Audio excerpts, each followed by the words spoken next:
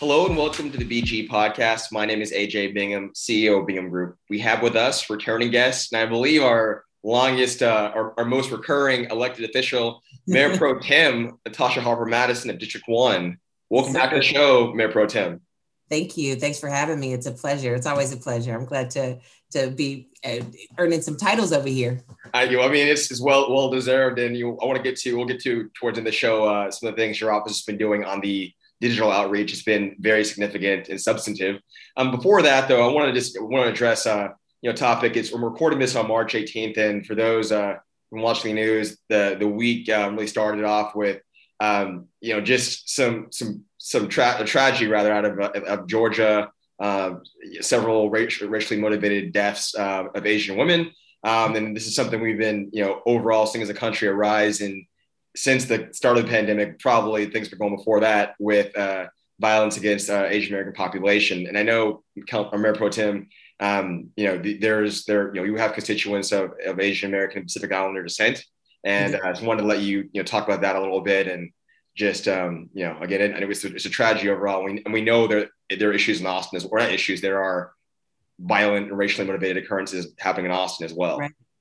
Yeah, Austin's unique in a lot of ways, but not in that one, right? It's something that we're looking at across the nation, and it's unfortunate. And I appreciate that you called it a tragedy, because that's what it is, right? When you can't guarantee that you'll go home at the end of your day for no other reason, what you look like, where you come from. And it's a humanitarian tragedy. And so, the District 1, we have the great honor of having a substantial amount of our Asian American community. We also get the distinct honor of housing the Asian American Resource Center, which is really a pillar in the community. My heart definitely goes out to the families of those lost. And I'm standing up fortified in solidarity with the Asian American community. As we all. Well, I want to get to our main topic. We're talking about, this is something that came up at council, I believe earlier this month, but it was a resolution item 67 that was passed unanimously, something that you led on the dais. I know there were several other stakeholders in the community involved with it, but you were the main sponsor of this from the on the council side. And there were a few things that were part of this resolution, but the most significant was an overall formal apology from Austin related to the 1928 master plan. And we'll get to what that is, but overall apologizing for perpetuation of racist policies that have contributed to even where Austin is today as a city. Right. And I wanted to go ahead. Oh, no, I'm sorry. I was just agreeing with you. I was trying to skip the formal breakdown of it, but we'll put articles of this in the show notes. But I wondered if you could just give some of the background and impetus for this. We can start with the 1928 master plan, and for those who aren't familiar with that and aren't council watchers, or who are new to Austin, what that is, what that was. Honestly, though, I think we might have to start just a little bit earlier. Okay. Those folks new to Austin, really unfamiliar with our history, don't recognize that, we were, in fact, a slave trading town on the Colorado, and it starts there. And then, we venture into Jim Crow territory. And the 1928 master plan was a development tool, essentially, that decided where, who should live where. Think about it like zoning. Mm-hmm. However, this segregation of zoning dictated that people of African-American descent needed to live in a particular part of town that happened to be what is known today as East Austin.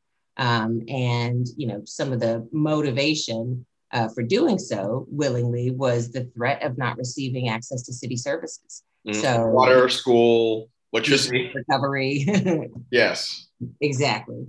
And so that, I think, this resolution is deeply rooted in that, because it's the most recognizable sort of starting point for the implications, the cyclical implications of that kind of segregation and, city sanctioned racism.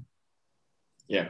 And along with that, so they had the apology, but then I think one of the most actionable items coming out of that, besides the apology, is this creation of a Black embassy. Mm-hmm. Right. And the resolution describes a little bit, but was that modeled off of centers or embassies you've seen in other cities or the markets?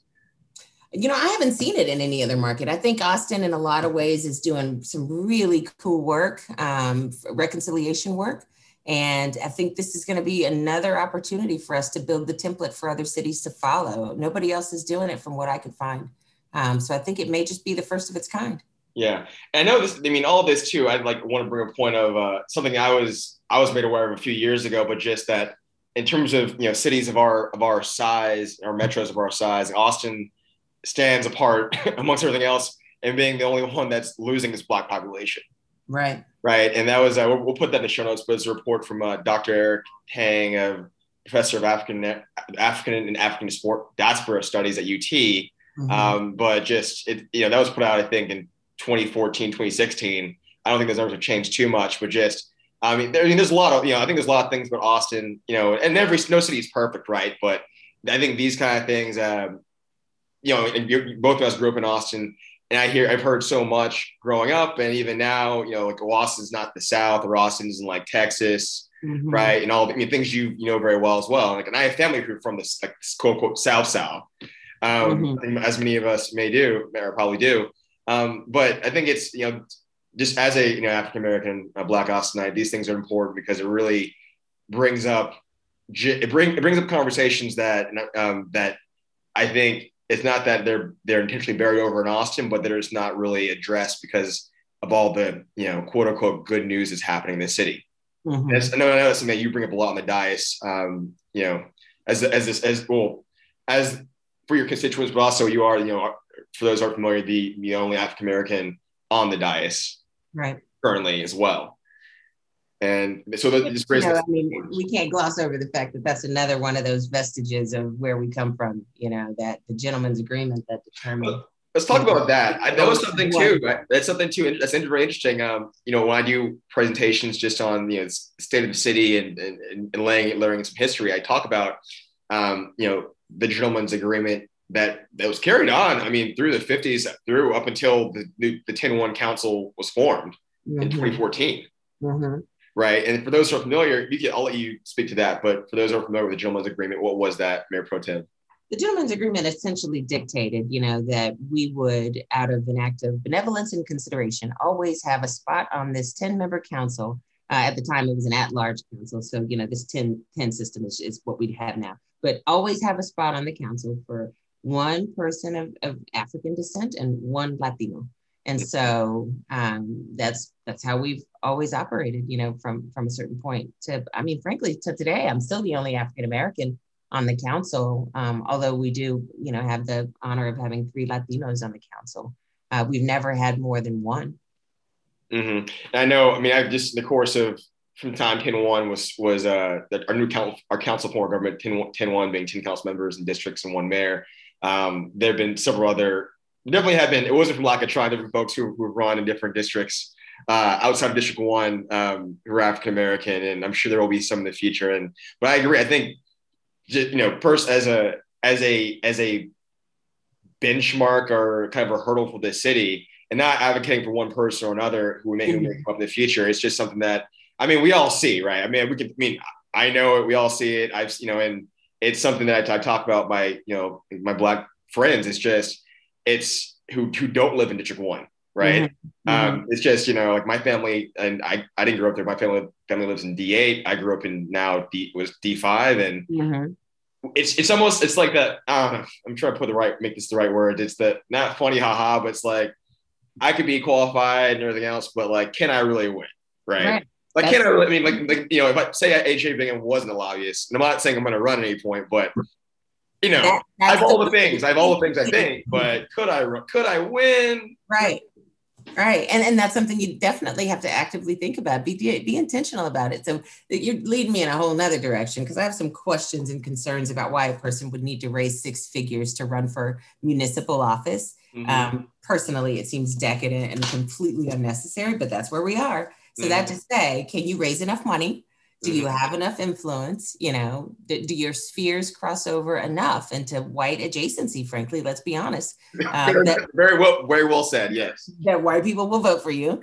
And can you win? Are you viable as a candidate? And that's something you legitimately have to think about. And when we're when we're talking about Austin, and, I think the original, idea was that we talk about resolution number 67, which directly speaks to racism and racism in systems. And I think we're still that Austin that hadn't quite transcended our past yet.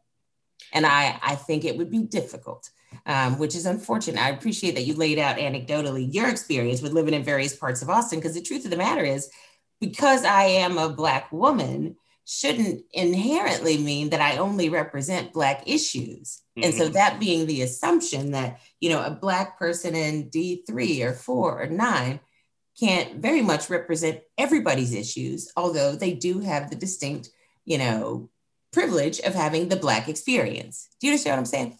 I do. I think we both, they're a part, the Black experience, I think getting off subject about that, but the Black experience to me is the fact that I can live in, I can to a degree understand what it's like to be a Black Briton, right? Or a Black Brazilian, right? There are certain things that I think, you understand those shoes of someone who has, your features, right?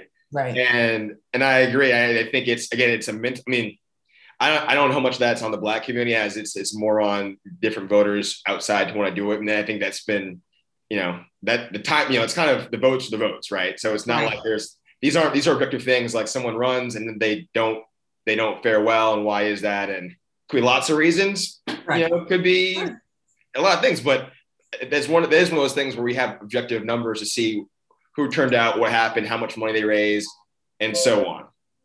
Right. Right. And I know, I know there are some folks in this next few cycles that at least we've spoke to as a firm that are interested. And so, and they're definitely, not in your district, everywhere else, but some other areas that I think will be very interesting to see the packaging they bring to the table. Because, I think just objectively, they have all the things that would package them well from the fundraising side and the outreach side and everything else. But again, the tail of the tape is the votes. Right. So we shall see. I want to get back real quick to the Black Embassy. So that would be located in District 1. Correct. And right now, so for those who are familiar how resolutions work, they make their statements. They also can have actions that they're directing city staff to do. So the creation of the Black Embassy was a charge given to City Manager Spencer Crunk and his team. Mm-hmm. And there are, right now I guess we'll be in the study phase, right? And I didn't see a timeline for when that would come back, but just for your desires, when would you like to see some reports back, at least initially, on this? Well, so there is explicitly it asked for it to come back on August 1st. Okay. And that specific ask is, the analysis and report requested by the entirety of the resolution, especially the be it resolved clauses. That to say, I think we are going to experience some delays. I'm hesitant to say unprecedented, but unprecedented delays as a result of this most recent storm. There were a lot of systems that got, sort of knocked off kilter. And so getting recalibrated, getting everybody on track, I suspect August 1st isn't going to shake out. My hope very much, though, is we get it this fall. Gotcha. Well, switching gears, too, to talk about Winter Storm Uri, just what's been going on in the district. I know, where the city seems overall to be getting back on its feet. I know there are still pockets of recovery and relief still going on, but what's going on in District 1? Well, I think in large part, we are at that recovery part. It's not disaster relief anymore. It's not stabilization. We are recovering in large part. We do have some District 1 single family homes and multifamilies that are struggling. I have one in the heart of Central East Austin that's been without natural gas since the 20th of February. And, it's that perfect combination of disasters occurred, right? It's a income restricted housing complex that's 50 years old, which means what it means for infrastructure and upkeep. And then, the storm hits and it literally, it cracked that infrastructure. And so what's probably been taped together for 20 years is finally failed. And so, it's a 12-acre property. It takes a lot. You have to pour a lot of resources into getting that repaired. And so the implications there, though, are there are 100 units with folks living in them, families living in them that haven't had natural gas since the 20th. So, we have some good news and we have some pretty dismal news as well. Mm-hmm. And now looking to what we got ongoing, and related to that too, you have several channels of outreach for constituents in the city. I know you're putting a lot of content around just where people can go for relief and recovery. Do you want to plug any of your, just initiatives or programs you have going on outside of the winter storm recovery, or any topics on the horizon your office is looking to take up? Absolutely. Almost like always, housing is my number one. It's the one I'm going to scream the most about. We are in a critical housing shortage. And so housing, we are going to be bringing forward some items that talk about sort of regional development and how to get comprehensive, community-driven, amenities-driven, considerate, development in our communities. Mm-hmm. And so, but mostly housing. And so you'll be hearing me talk a lot about housing and its relationship to transit and mobility, but housing, and more housing. Got it. And you have your own podcast or video cast podcast as well. Do you want to talk about that? Mm-hmm, sure. We have Talk with Tasha. We do it. It's a bi-weekly live stream. We've got some criticism for only doing it on Facebook, but I'm mid-40s, y'all. I'm gonna have to find another way if there's another way that people prefer. So we're looking into it, but for now we stream to Facebook every other Friday, and we just have people on to talk about the topics of the day, issues that they're working on, issues that we're working on, things that could use a little bit more in the way of context, so having subject matter experts on, members of the community, artists and creatives and union folks. And, we have some people that come in from around the country to talk about, issues that are similar to ours, or municipalities that are adjacent to ours, and how different we are, frankly, and how we affect one another. So we really do, we have had the opportunity to have our constituents tell us how important it is that we put information out, and I think it really clicked for me when somebody said, I really look forward to your newsletter. That's when it really clicked for me, because we do take a lot of time and effort to curate the content we put out. And, the goal is to not just put something else in your inbox. We don't want to spam you. We want to give you resources and information. And recognizing that people really appreciate that was really the impetus for us making sure to double down when information was more important than ever. Got it. We'll put links to those in the show notes. Well, Mayor Pro-Tem, I want to thank you for your time and let you get back to your important work for the district and the city.